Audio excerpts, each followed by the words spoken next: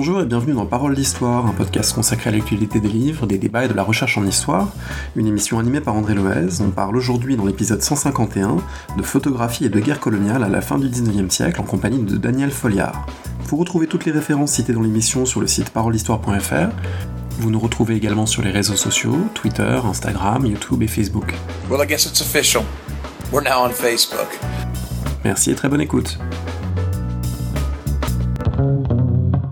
Je suis aujourd'hui avec Daniel Folliard, bonjour. Bonjour. Qui est maître de conférence à Nanterre et qui publie un livre absolument fascinant, Combattre, punir, photographier, Empires coloniaux 1890-1914 à la découverte.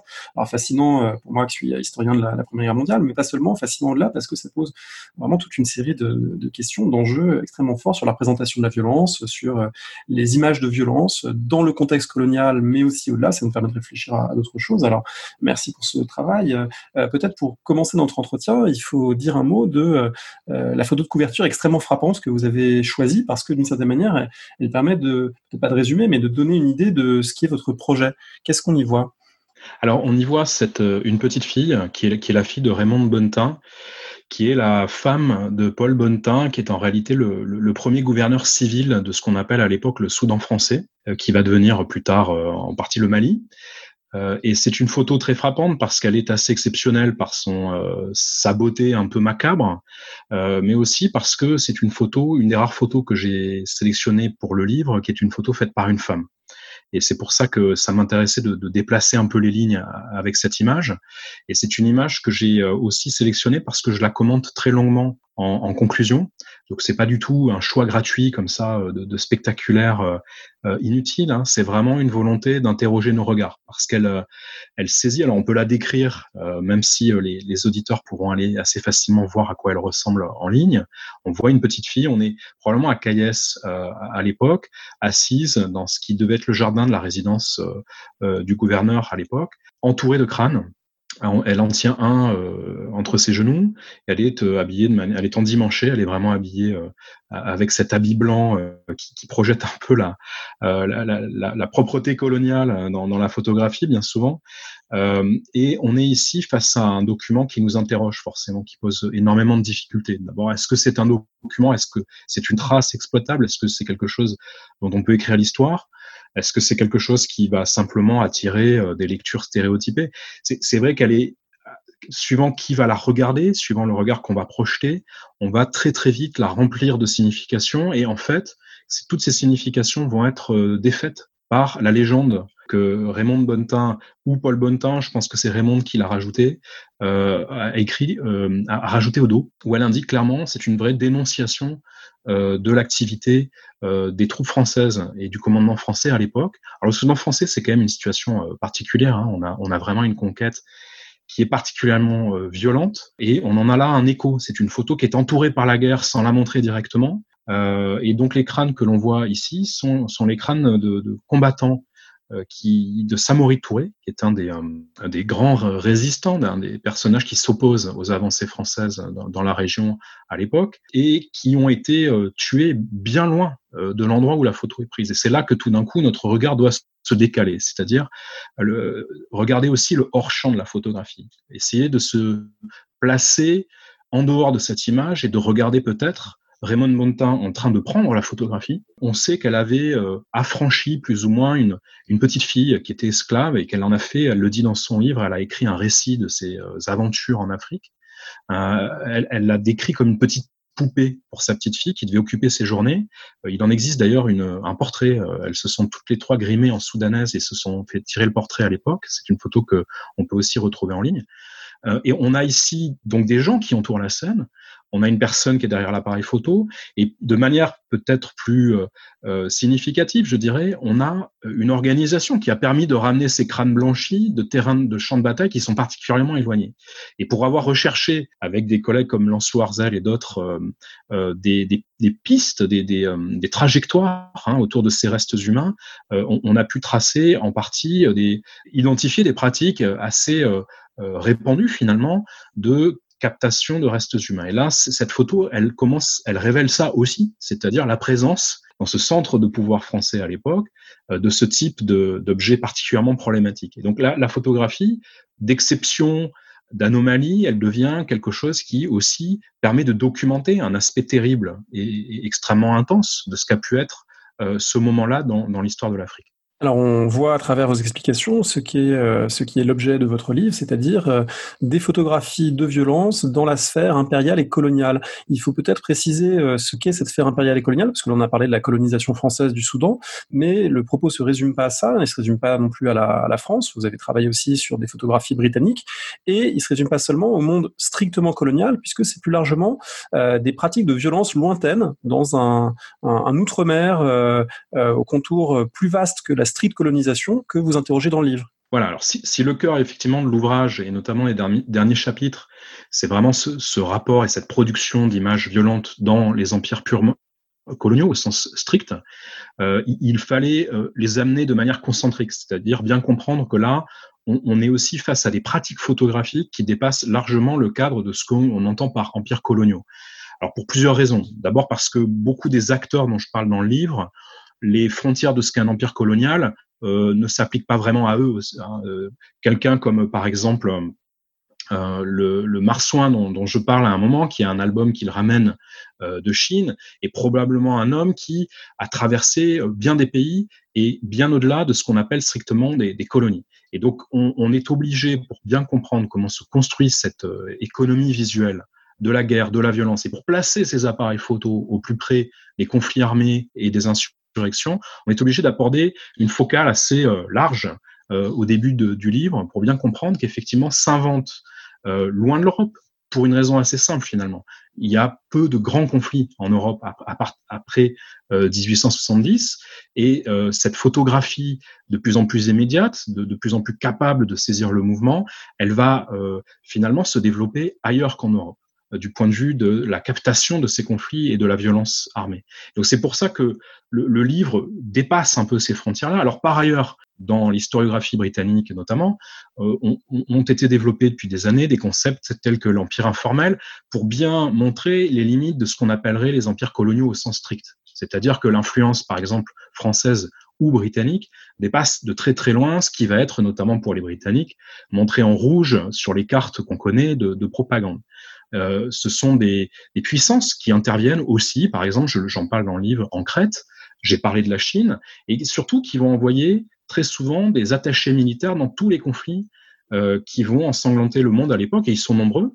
Et ces attachés militaires vont être, pour certains, des véritables pionniers de la photographie de la guerre, de la photographie du combat, et se rapprocher et créer un fond, créer un arrière-plan pour ce qu'on va voir se développer plus tard sous le nom de photojournalisme. Et donc, j'ai été poussé, si vous voulez, à élargir comme ça la perspective pour mieux resituer ces connexions. L'autre aspect, c'est la question d'empires coloniaux. Il faut aussi l'élargir. C'est-à-dire qu'on a trop souvent tendance à penser empire français, empire britannique, éventuellement empire portugais, éventuellement empire allemand. Mais dans les notes de bas de page, je me suis permis de diriger aussi potentiellement le lecteur vers d'autres empires coloniaux. Je pense notamment au Japon, qui est, avec certains de ses photographes, dans une situation pionnière en termes de production d'images de guerre. C'est notamment le cas en 1894-1895, durant la guerre sino-japonaise. On a aussi, du côté japonais, des photographies anthropologiques qui ressemblent beaucoup à ce que les Européens vont produire quand ils arrivent dans ce qui s'appelle aujourd'hui Taïwan. On va aussi du côté, alors là j'en parle un peu plus longuement, du côté de l'Empire ottoman, qui lui aussi se vit d'une certaine manière, en comparaison des autres empires, comme un empire colonial, à un certain moment à la fin du 19e et au début du 20e. Alors évidemment, le livre est déjà foisonnant et je ne pouvais pas développer ces directions-là plus avant, mais ce sont des choses qu'il faut garder à l'esprit. Ce livre, il se concentre, son titre l'indique, dans les années 1890-1914, mais vous abordez aussi la phase antérieure, la phase un peu de mise au point, aussi bien des impérialismes que des techniques photographiques et que des individus qui vont finalement devenir à la fois militaires, savants, cartographes, photographes. C'est des individus au statut pas encore très, très défini, qui vont se charger de photographier les espaces lointains et les conquêtes coloniales avant que l'appareil photo et la pratique photographique soit professionnalisée et beaucoup plus répandue à la toute fin du 19e. Oui, tout à fait. On a un moment un peu informel comme ça de développement de cette photographie. Alors, dès l'invention de la photographie, il y a quand même une relation intime entre la mort et la photographie qui se joue. Alors bien au-delà de la guerre, mais la guerre fait aussi partie, et la violence physique fait aussi partie des choses que les pionniers de la photographie tentent de photographier. Bon, j'évoque par exemple ces daguerréotypes assez fascinants de la guerre entre les États-Unis et le Mexique à la toute fin des années 1840, où on voit apparaître les premiers daguerréotypes documentant le conflit. Alors, il ne s'agit évidemment pas d'explosions saisies dans leur immédiateté, mais on a des choses assez étonnantes. Par exemple, une scène reconstituée d'amputation, où on a aussi des vues de camps militaires. Avoir du mal à imaginer qu'aussitôt dans l'histoire de la photographie, il y a eu une envie, un besoin, une demande pour ce type d'image.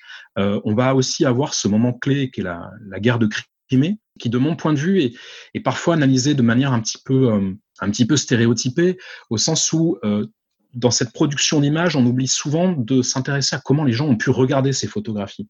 De notre point de vue du 21e siècle, avec nos smartphones qui ne ratent aucune photo, on a tendance à regarder cette période des années 1850-1860, du point de vue de la guerre notamment, comme un moment d'incapacité technique où il aurait été impossible d'enregistrer le combat, la violence directe, etc. Alors, je pense que c'est un peu plus compliqué que ça. La question du réalisme, notamment, c'est une question très importante, au sens où le réalisme photographique est déjà est un sentiment, c'est une conception. Et on peut très bien imaginer des spectateurs de ces photographies, de ces toutes premières photographies des conflits à l'époque, avoir un vrai sentiment de réalisme, y compris si l'image est particulièrement retravaillée, retouchée et reconstituée. Ça, c'est quelque chose qu'il faut bien garder à l'esprit, c'est que le réalisme n'est pas une donnée constante et elle doit être replacée dans un contexte culturel. Alors, pour revenir sur la question de la production d'images, on va effectivement voir énormément de petits isolats, de petits moments sans postérité, de tentatives de capturer quelque chose de l'immédiateté du combat, de la violence. Je cite beaucoup d'exemples et je crois que le mot qui conviendrait à ça, c'est qu'il y a une sorte d'horizon. C'est-à-dire qu'on pense, on espère. Et quand je dis il s'agit essentiellement à ce moment-là de gens qui travaillent dans ces armées, qui sont des combattants. On espère capter la guerre. On espère vraiment ce moment où il sera possible, par l'objectif, de réaliser un cliché de ce que peut être le combat. Et je le vois dans les archives très clairement. Alors, les quelques exemples que je donne sont très intéressants. On voit une photographie, une tentative de capturer comme ça la trajectoire d'un obus dès 1868 sur la frontière des Indes britanniques au nord. Mais beaucoup d'exemples montrent, je n'ai pas forcément tout mis dans le livre, une attente, notamment dans les publications des sociétés de photographie amateurs, pour savoir qui saura enfin capter ce moment de la mort, de la destruction. Et ça, c'est quelque chose qui est très intéressant. C'est finalement là la demande de ce type d'image s'élabore finalement avant même qu'il ne soit techniquement possible de le réaliser. Alors, une demande, et en même temps, il faudrait pas croire qu'il y a une linéarité du progrès qui fait que plus on avance, plus la photo est réaliste et plus la photo s'impose, parce qu'il y a toute une série de tensions, notamment la tension entre la photographie, la peinture et le dessin. La photographie s'impose pas tout de suite ou totalement comme étant plus réaliste que le dessin ou la peinture, et il y a des correspondants de guerre qui vont continuer à l'utiliser, d'ailleurs jusqu'à la Première Guerre mondiale. Donc, il faudrait pas non plus penser à une sorte d'avènement technique de la photo comme médium parfait de représentation du combat ou du conflit qui s'imposerait une fois pour toutes. Tout à fait. C'est un élément. On peut avoir. On peut être piégé finalement par une partie du récit qui est créé dès l'époque, au sens où les photographes eux-mêmes vont faire énormément la publicité, voire la propagande de leur médium. Je pense aux tout premiers photojournalistes à toute fin du 19e et au début du 20e, qui ont évidemment un intérêt quasiment professionnel à affirmer le réalisme de leur médium et la supériorité de leur pratique sur celle de leurs concurrents qui vont continuer à dessiner et à rapporter de la guerre et du conflit sous d'autres formes. Donc, ce récit de progrès technique, il faut s'en méfier énormément parce qu'effectivement, on a des hybridations permanentes entre tous ces formules médiatiques très très tard. On voit la victoire finalement de la photographie, s'il y en a une. Ça pourrait discuter parce que le cinéma va très vite aussi arriver finalement pour rentrer en concurrence avec la photographie. Ça va durer extrêmement longtemps et on va avoir à la fois des accidents et des interpénétrations, des moments où la photographie va essentiellement servir d'ailleurs à nourrir du dessin. Ça, on va le voir beaucoup pour une raison toute simple. Le dessin va être souvent plus facile à réaliser directement dans les centres de production de cette civilisation du journal qui s'impose à la fin du 19e et du 20e. Je prends l'exemple, par exemple, de la guerre des boxeurs. Les photographies prises sur place ne peuvent pas être envoyées très rapidement à Paris, à Moscou, à New York et à Londres. Donc, quand il va s'agir d'illustrer ces moments-là, on va nécessairement, du côté des journaux, décider de faire du croquis, de faire du dessin, de faire de la gravure, pour pouvoir un peu visualiser ce qui se passe. Et souvent, pour dessiner de manière réaliste, on va aller piocher dans de la photographie déjà existante pour trouver une forme, dessiner un visage, montrer une arme. Donc on a un moment un peu, alors c'est pas de la confusion, mais un moment d'hybridation très très fort qui dure très longtemps.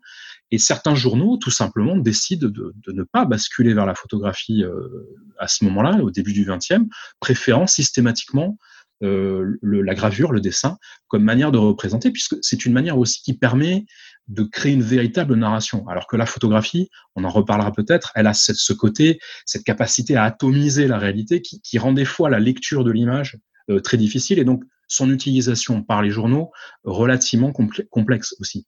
Alors du coup, si la photo s'impose pas uniquement par sa technique, elle a d'autres raisons malgré tout qui font qu'elle va connaître un succès, et notamment le fait que ça peut être aussi un outil d'administration coloniale, un outil même, vous le dites à un moment dans un chapitre que j'ai trouvé fascinant, dans le chapitre 2, un outil de saisie des populations, parce que l'acte de photographier, c'est aussi un acte où on définit un cadre et un sujet, et cadre et sujet, c'est des mots qu'on peut entendre à la fois dans le vocabulaire photographique, mais aussi dans celui de la domination. C'est le cadre que l'on fixe, et le sujet qui est soumis à la domination occidentale. Donc, photographier devient aussi un instrument, finalement, de contrôle d'un certain nombre d'espaces. Voilà, la photographie, il faut la regarder comme une technologie d'enregistrement. Parmi tous les autres outils dont les administrations coloniales et impériales, que les administrations coloniales et impériales ont à leur disposition. Et il faut la regarder comme une présence, c'est-à-dire qu'il faut la penser aussi comme une machine qui est visible au moment où les Européens ou les cadres coloniaux sont sur place.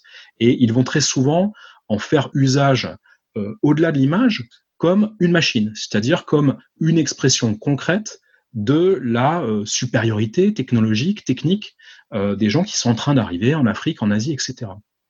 Ça, c'est un discours aussi, une performance, si vous voulez, qui est extrêmement importante pour comprendre la place de la photographie dans ces situations coloniales. Et on l'oublie trop souvent. C'est pour ça que, dès le début, je signalais la nécessité, quand on regarde toutes ces images, de se décaler et d'imaginer ce que pouvait être le hors-cadre, d'imaginer ce que pouvait être la place de l'objet même appareil photo dans cet ensemble. Et c'est vrai qu'on va avoir plusieurs grands projets. Alors, ils sont pas tous connectés les uns aux autres, mais dans le livre, j'en connecte, j'en croise certains pour montrer un petit peu des généalogies dans ces pratiques.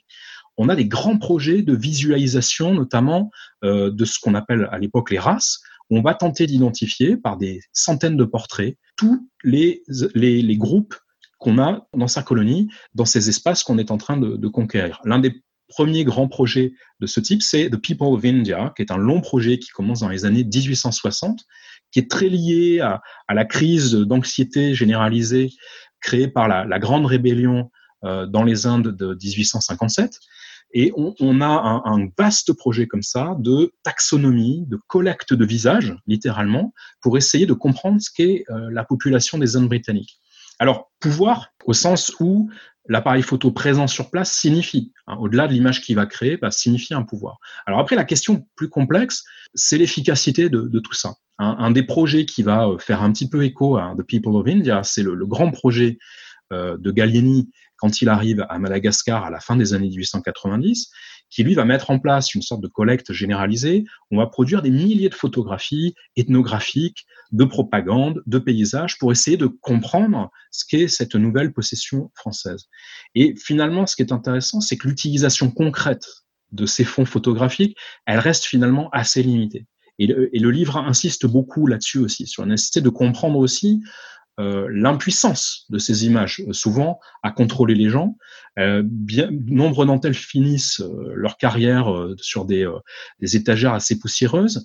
Et donc, il faut aussi garder en tête cette tension-là. Le fait que une image biométrique ne s'est pas forcément systématiquement transformée en un outil efficace de contrôle. Il a été pensé pour, il a été projeté parfois pour un public métropolitain comme une performance, comme un élément de preuve de ce contrôle, mais il ne faudrait pas exagérer dans le concret de la vie coloniale, la situation coloniale, le pouvoir de ces images. Ça, je pense que c'est un conseil de méthode et de prudence qu'on peut aussi donner plus largement pour l'histoire coloniale. Je pense notamment à tous ceux qui sont en train de plancher sur les questions de concours cette année de l'ENS sur la France et l'Afrique. Il ne faut pas surestimer le pouvoir colonial, omniprésent, foucaldien, panoptique, surveillant tout et tout le monde. Ce sont aussi des empires largement sous-administrés. Et d'ailleurs, il y a presque un petit nombre de personnages qu'on retrouve dans vos pages. Ils sont assez nombreux, mais finalement, ce sont souvent aussi les mêmes qu'on retrouve parce qu'il y a des petits groupes de militaires photographes qui parcourent différents espaces et ils ne sont pas en nombre suffisant pour assurer un contrôle total. Alors, sur le personnel qui est effectivement chargé de photographie, c'est très informel. Donc là, il reste encore beaucoup de travail à réaliser pour bien identifier tous les acteurs. Là, je l'évoque aussi dans le livre, il y a cette question assez complexe du matériau initial avec lequel j'ai travaillé, qui est très dispersé, et on a encore beaucoup d'exploration à faire pour comprendre toutes les trajectoires. Ce qu'on peut en dire, c'est qu'il y a quand même énormément d'acteurs coloniaux qui utilisent l'appareil photo sous une forme ou sous une autre. Donc, le choix de personnages qui traversent ce livre, c'était aussi pour permettre aux lecteurs de retrouver des biographies, de retrouver des personnages récurrents, et pour comprendre aussi comment leur carrière se développait à l'intersection de plusieurs échelles et à l'intersection de plusieurs territoires. Quelqu'un comme Lyautey, par exemple, ou je pense à ce sous-off là, Edgar Humbert, qui fait l'objet d'une analyse approfondie au chapitre 5, qui lui va d'Indochine jusqu'à Madagascar. Donc on a un nombre très conséquent en réalité de coloniaux qui font de la photographie. Par contre, on a un nombre très limité de ces fonds qui sont effectivement aujourd'hui conservés dans des archives institutionnelles officielles. Et c'est là une des difficultés. Moi, je suis personnellement convaincu qu'au fur et à mesure des années, là, on arrive à un moment clé de ce point de vue-là, je pense, du point de vue des héritiers. On verra surgir de plus en plus de collections de ce type, pour peu qu'elle n'ait pas été abîmée ou détruite. C'est une pratique finalement qui est extrêmement répandue de ce point de vue-là. Par contre, ce qui est vrai, c'est qu'on a une structuration extrêmement lente.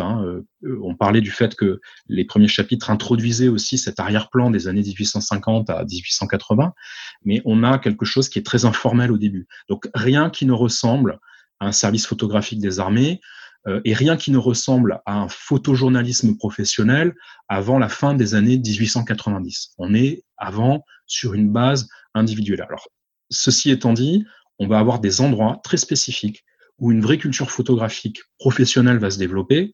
Ça, c'est quelque chose qu'on connaît bien, nous, les historiens des impérialismes pour cette période-là. C'est la très grande spécificité des Indes britanniques de ce point de vue-là. C'est vrai en cartographie, que j'ai aussi étudié, mais c'est vrai en photographie.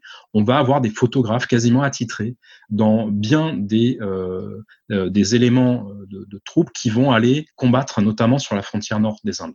Et on va avoir une culture très spécifique à cet endroit-là, qui va, par certains aspects, se développer ailleurs et se diffuser ailleurs. Et donc, c'est pour ça que c'était important aussi de suivre quelques individualités qui parcourent et qui dépassent un petit peu nos définitions de ce que peut être l'empire colonial.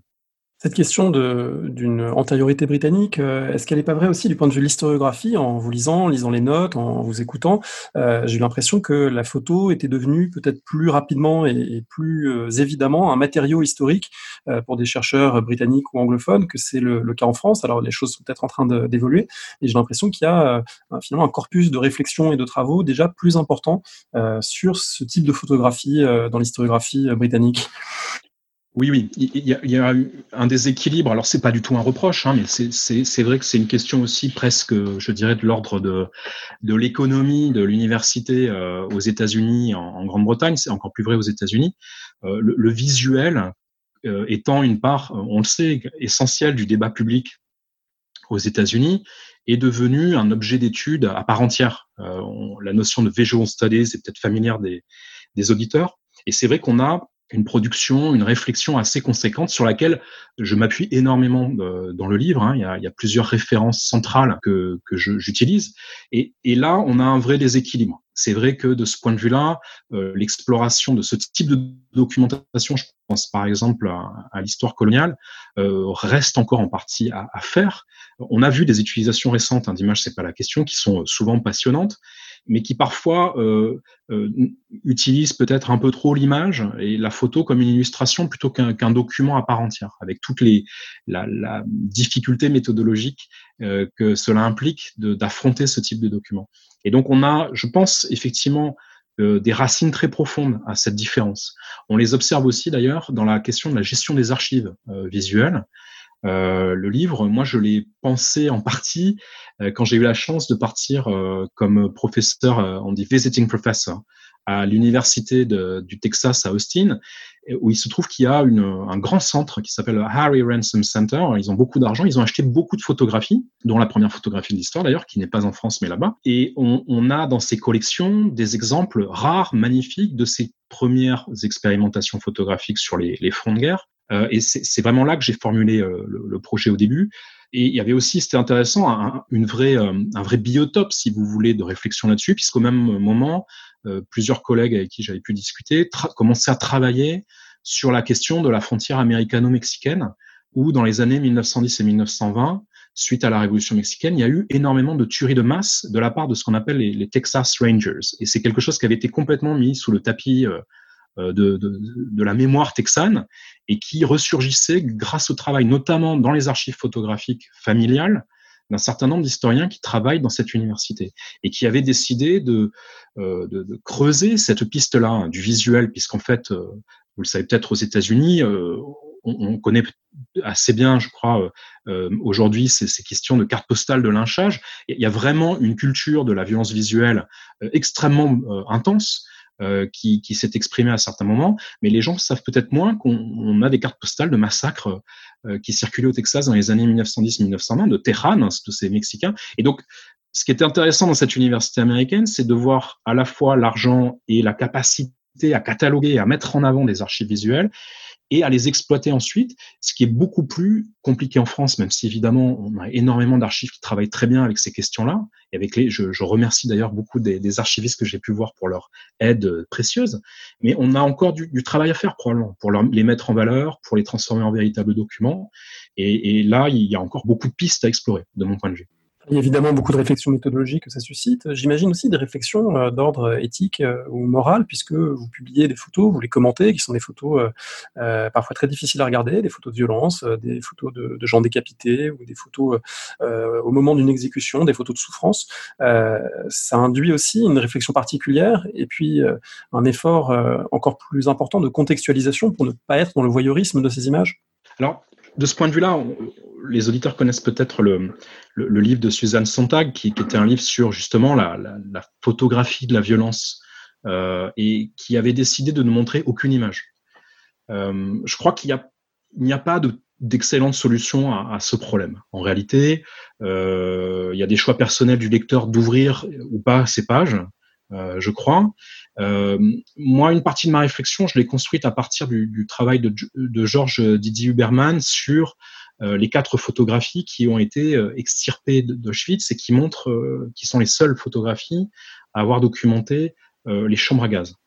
On pourra renvoyer à son travail où il indique que ce sont des documents malgré tout et qu'aussi difficiles soient-ils à regarder, ils ont aussi été des actes de résistance. Ils ont documenté autre chose que la victimisation au sens strict. Il le décrit très bien.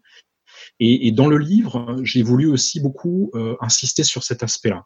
Bien insister sur le fait que ces images de violence, aussi dures soient-elles, et je vais parler aussi peut-être de la mise en forme éditoriale, sont des documents.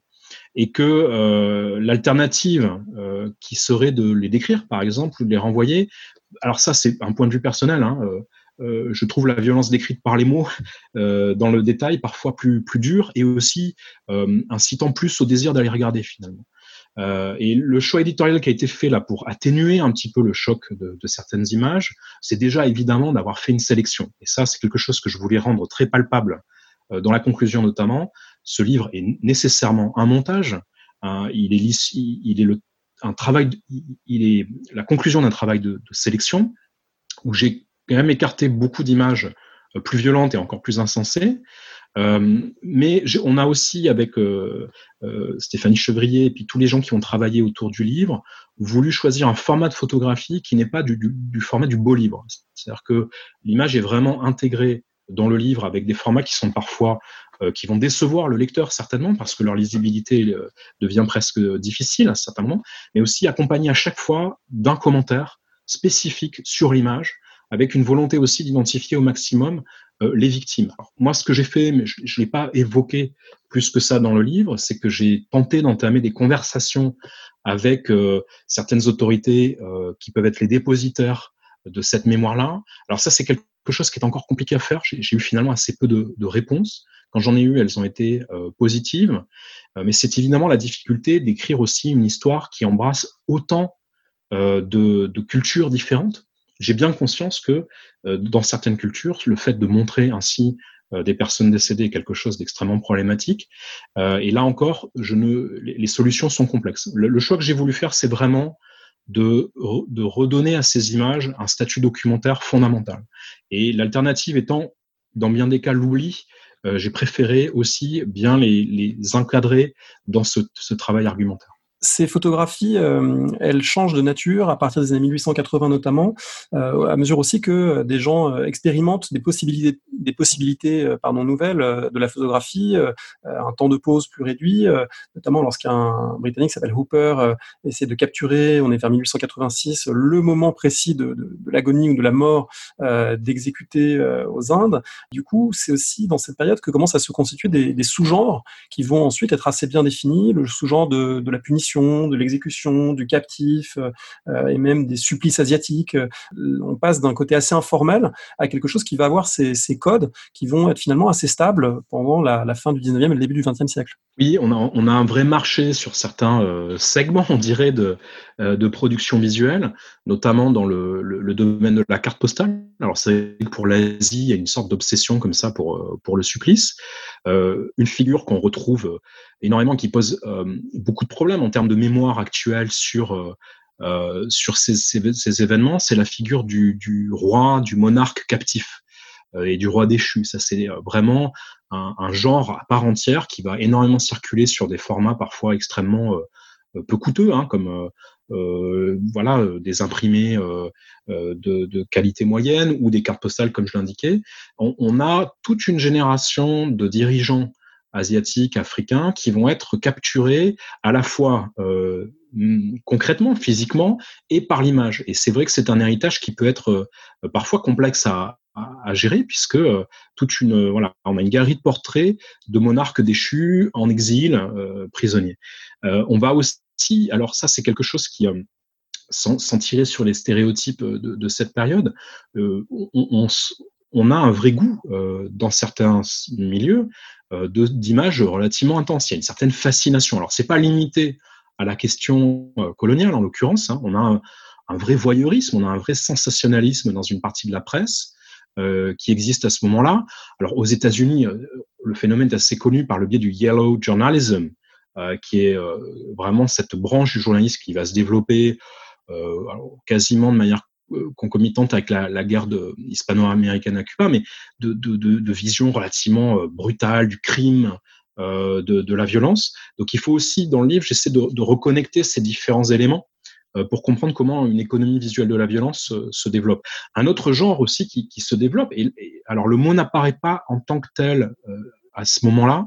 Il faut toujours faire attention aux catégories que les gens utilisent dans les époques qu'on étudie, mais c'est la photographie humanitaire. On va voir apparaître, notamment dans toute une branche des missions protestantes, une tendance à utiliser la photographie pour dénoncer. Ça arrive finalement assez tôt, dès les années 1890, on va avoir des photographies abolitionnistes en Afrique, qui font aussi écho aux travaux de photographes américains aux États-Unis.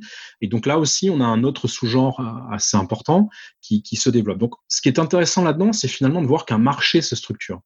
Il y a vraiment une logique de marché qui s'installe, et on va arriver, et vous le disiez très bien, avant 14, à une maturation quasiment de ce type de marché, que ce soit de la photographie de guerre, de la photographie, ce que Roland Barthes appelait photochoc, si vous voulez, Et on le voit, par exemple, dans la structuration des agences d'images. Les premières agences d'images, elles existent finalement assez tôt. Hein. On en a qui sont déjà là dans les années 1900, qui proposent à toute une variété de journaux, à qui demandent des images classées thématiquement, chronologiquement, etc. Et j'en évoque quelques exemples dans le livre. On a déjà ces catégories qui apparaissent, hein, des agences qui vont pouvoir vous fournir une image d'exécution en Chine sans problème. On a l'agence Arling, par exemple, à Paris, le fonds est aujourd'hui consultable en ligne. C'est l'agence Roger Violet, où là, vous avez des choses assez étonnantes, hein, pour la période coloniale qui sont vendues. On va avoir côté américain aussi et côté britannique des agences qui vont se spécialiser. Par exemple, l'agence Topicon, qui est une agence très importante dans le monde anglophone, va avoir une branche spécifique sur la question de la guerre, hein, qui va uniquement produire de l'image de conflits armés. Donc là, à ce moment-là, le marché a vraiment maturé et on est sur des sommes, sur des échanges de capitaux qui sont relativement importants pour essayer de capturer au plus près le combat, la guerre et les crises. Alors, c'est évidemment quelque chose qui m'a frappé comme historien de 14-18 de mon côté. C'est pas quelque chose que vous abordez directement dans le livre, mais ça veut dire aussi que ce qu'on a parfois appelé la culture de guerre de la Première Guerre mondiale, en fait, elle a une antériorité. Elle est ces cadres visuels, ces cadres en termes de diffusion commerciale, de structuration de la presse, etc., de culture visuelle, de régime de visibilité, finalement préexistent largement à travers tout ce qui s'est passé dans la sphère impériale et coloniale. Tout à fait. Je pense que il suffit de feuilleter, par exemple, des journaux comme l'Illustration ou The Graphic. The Graphic, c'est un des journaux les plus dynamiques en termes de couverture photographique des événements, pour se rendre compte que, par exemple, un conflit comme la guerre russo-japonaise, donc on est 10 ans, hein, là, avant la Première Guerre mondiale, ou plus près de la Première Guerre mondiale, un conflit comme les Balkans, sont documentés de façon extrêmement dure, en réalité. Hein. On n'est pas du tout dans une image d'épinal de la guerre. On voit des tranchées, on voit des destructions de masse, on voit ce champ de bataille qui commence à échapper à quasiment tout contrôle, avec des masses très impressionnantes de soldats aux prises avec la bataille. Et de manière intéressante d'ailleurs, parmi les travaux les plus anciens que j'ai pu voir de ce point de vue-là, de représentation de la guerre moderne par le biais photographique, avec cette prise sur les événements qui utilisent le réalisme photographique comme cœur de la représentation, on va plutôt avoir le Japon, par exemple. Hein. On a des travaux de photographes et d'imprimeurs japonais pour la guerre sino-japonaise, j'en parlais tout à l'heure, de 1894 à 1895, qui montre littéralement le champ de bataille en grand angle, avec des explosions, etc. Donc, on doit absolument revoir. Alors, beaucoup des chercheurs sur lesquels je m'appuie le savent. C'est peut-être moins évident dans la culture historique française d'imaginer qu'il y avait largement un avant de la représentation réaliste de la guerre quand on pense à 14-18. On est un peu écrasé par la masse de cet événement en France à plusieurs titres, et on a du mal à regarder sur ces guerres d'avant la guerre qui ont aussi beaucoup créé cette écologie mondiale de la vision de la guerre, du conflit, mais aussi de l'insurrection, de la punition, etc. Ce sont des choses qui sont déjà largement en place, et il y aurait énormément de travaux intéressants à faire, d'ailleurs, sur les tout premiers photojournalistes français. Alors, on a le très beau travail de Pierre Schill sur Réveiller l'archive coloniale, hein, le travail qu'il a fait sur Chéreau et la documentation de l'invasion tripolitaine. Il y a des figures comme Réginald Kahn, Jean Leun, qui sont tous des photographes pionniers qui mériteraient plus d'attention. Alors, il y a aussi le travail de Gervais sur l'illustration, qui était un très beau travail, hein, sur Jimmy Hare, mais on a encore des pistes à explorer de ce point de vue-là pour mieux visualiser ce que pouvait être la structuration de ce champ du journalisme photographique. Ce qui a aussi une implication, c'est que les contemporains d'avant 1914 n'étaient pas forcément plus naïfs que nous face à l'image. En fait, on a conscience aussi très tôt des possibilités de manipulation des images. On n'est pas dans un monde qui se désenchanterait plus tard et où l'image truquée serait finalement quelque chose qu'on découvrirait avec la propagande de la Grande Guerre. Non, c'est quelque chose finalement qui fait partie de la grammaire visuelle et des choses qui sont pensables à l'époque. Oui, il y a de vrais discours sur la question de la retouche, sur la question de la manipulation photographique. Alors, j'en donne quelques exemples, mais les gens sont généralement conscients, hein, de transformation que subit une image avant d'être montrée. Il y a une naïveté assez limitée de ce point de vue-là, d'autant plus limitée qu'il ne faut pas oublier que finalement, nos ancêtres, les gens de la fin du 19e, du début du 20e, pratiquent pour beaucoup d'entre eux la photographie et savent très bien ce qu'on peut s'amuser à faire avec un appareil. On estime, par exemple, pour donner des chiffres, que pour la Grande-Bretagne, que une personne sur 10 a accès à un Kodak à faible coût au tout début du XXe siècle. Donc la familiarité, l'alphabétisation photographique en Europe, et c'est vrai aussi d'ailleurs dans d'autres pays, je pense au Japon, je pense y compris au centre urbain en Chine, il y a de la photographie africaine d'ailleurs aussi, qui se développe très rapidement début 20e. Donc on a une familiarité avec ce qu'est la photographie, ce qu'est la retouche, et ce qui peut être de la manipulation aussi. On va trouver d'ailleurs, c'est assez amusant, beaucoup d'articles dans ces journaux illustrés qui vont beaucoup investir sur la photographie, sur la manipulation photographique elle-même. C'est quelque chose qui est régulièrement abordé comme problème. Vous avez l'exemple du graphique qui critique par exemple ses collègues japonais qui auraient pris une image prise par des soldats britanniques des Indes. C'est une mission qui s'appelle la mission de Tira au milieu des années 1890.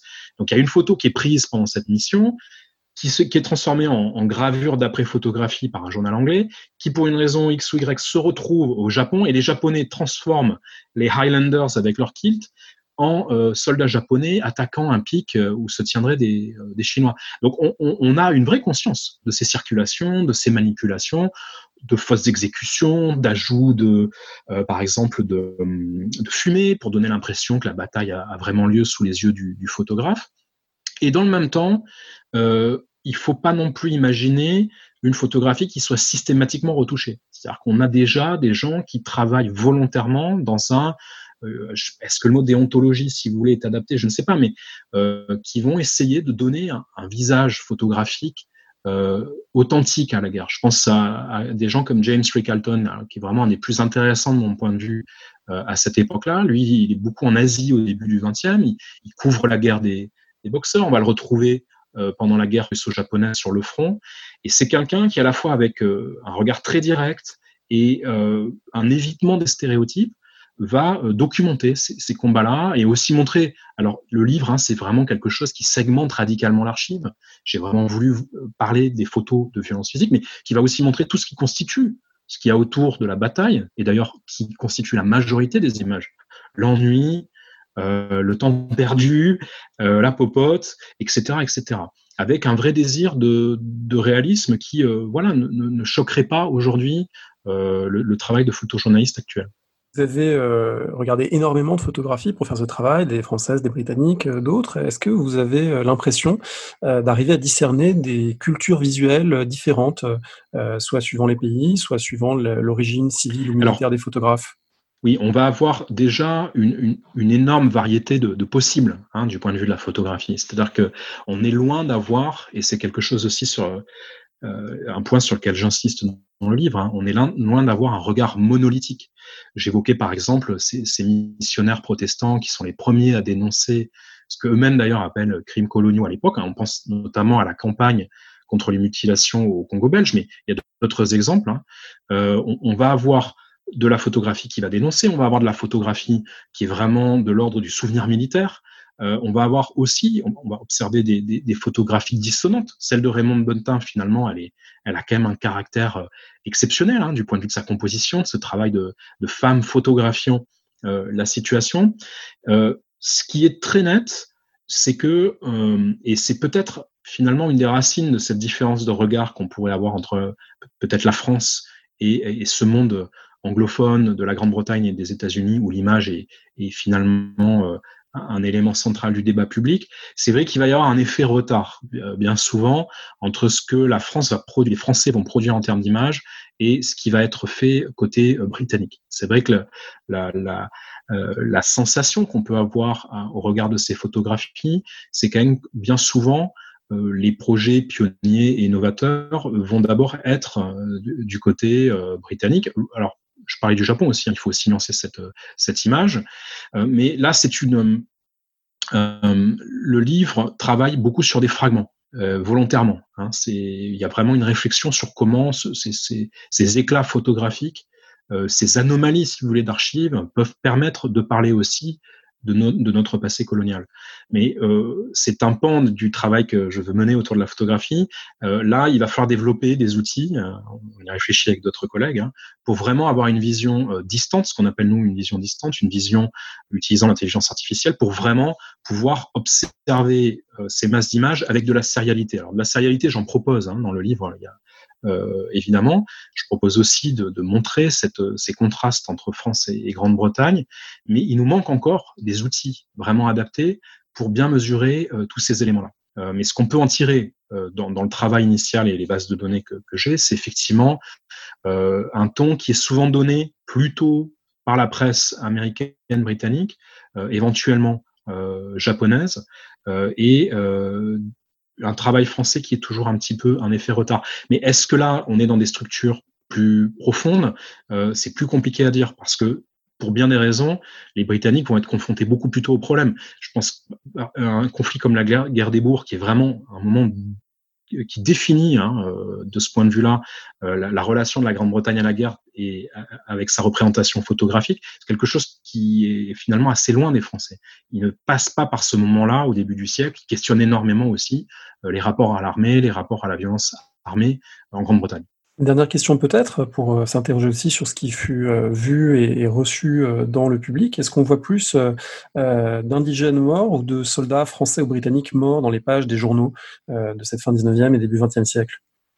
Alors, parce qu'on voit les deux malgré tout, contrairement à ce qu'on pourrait penser. Il n'y a pas de silence total photographique sur les morts britanniques ou les morts français. C'est quelque chose qui est présent.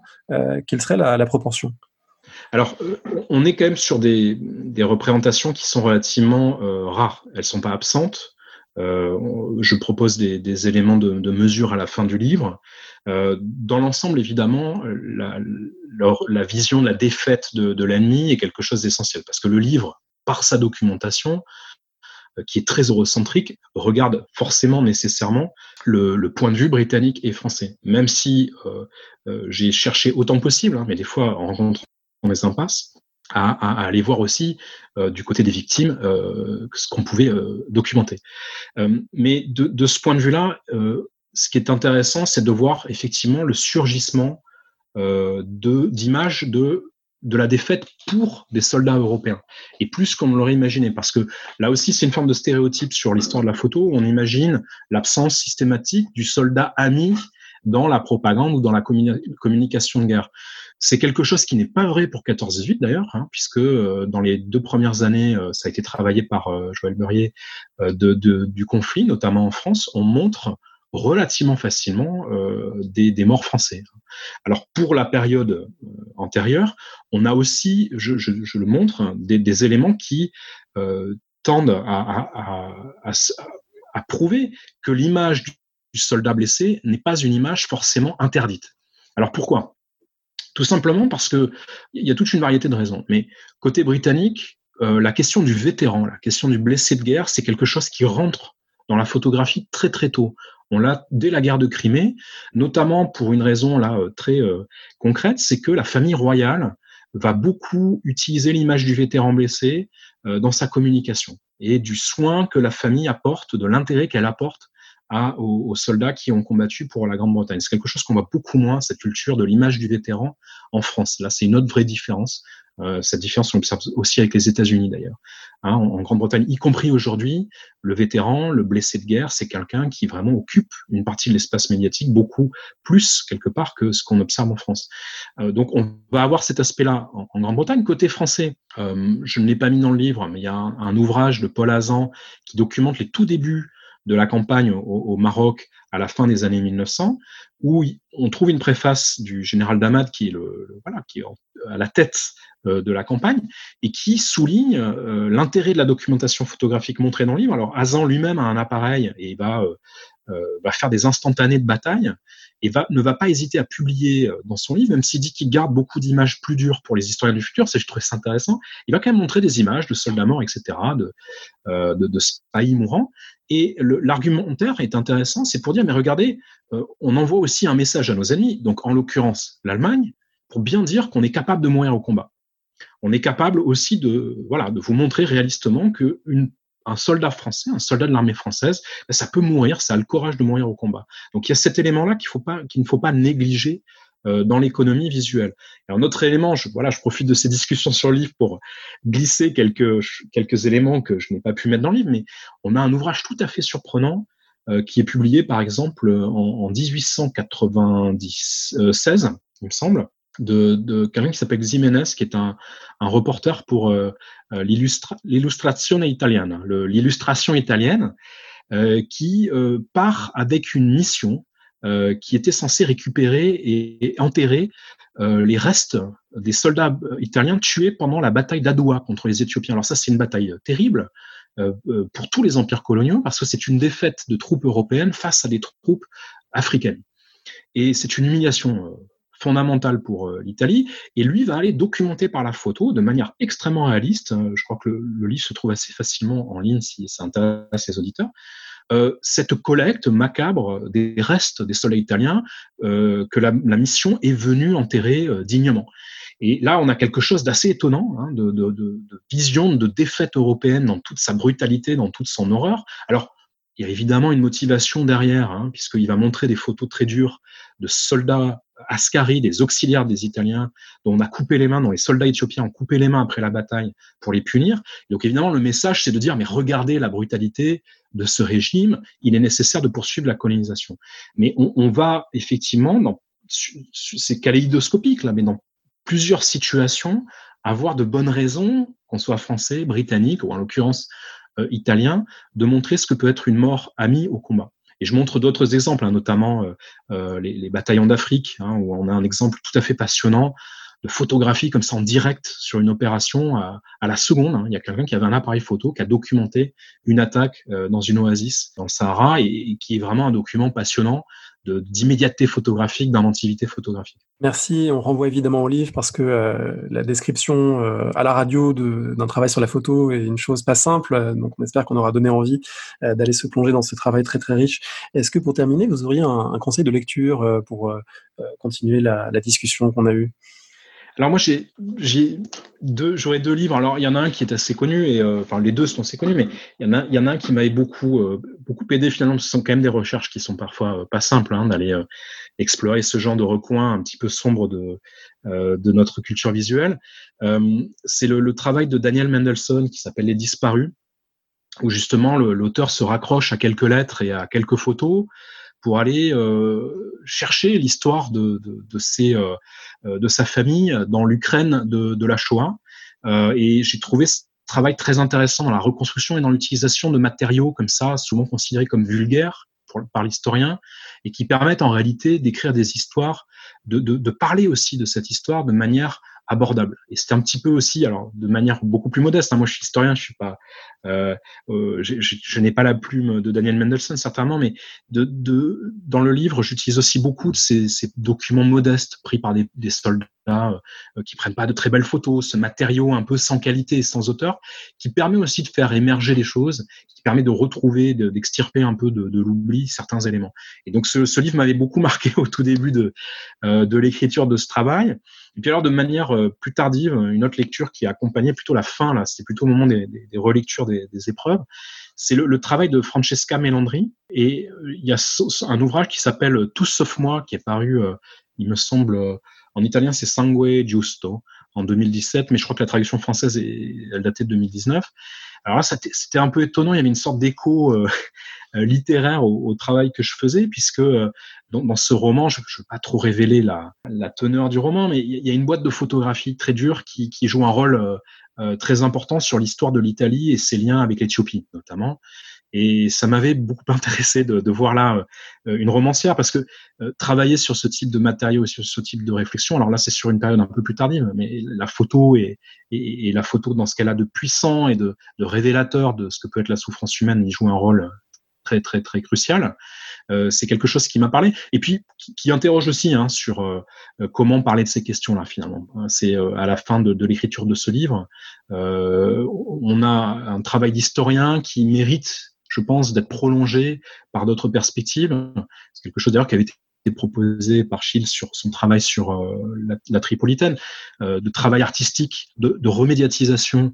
De ce point de vue-là, je crois qu'il y aurait aussi des choses à faire qui sont intéressantes, qui ont déjà été tentées par de nombreux artistes contemporains, pour déminer ces images, pour les neutraliser.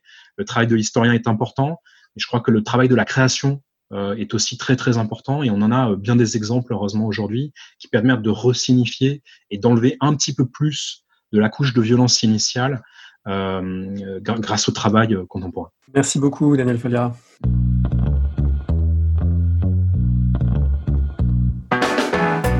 Merci de nous avoir écoutés. Rendez-vous sur le site www.paroledhistoire.fr pour toutes les informations sur le podcast, pour vous abonner, écouter ou télécharger les autres émissions.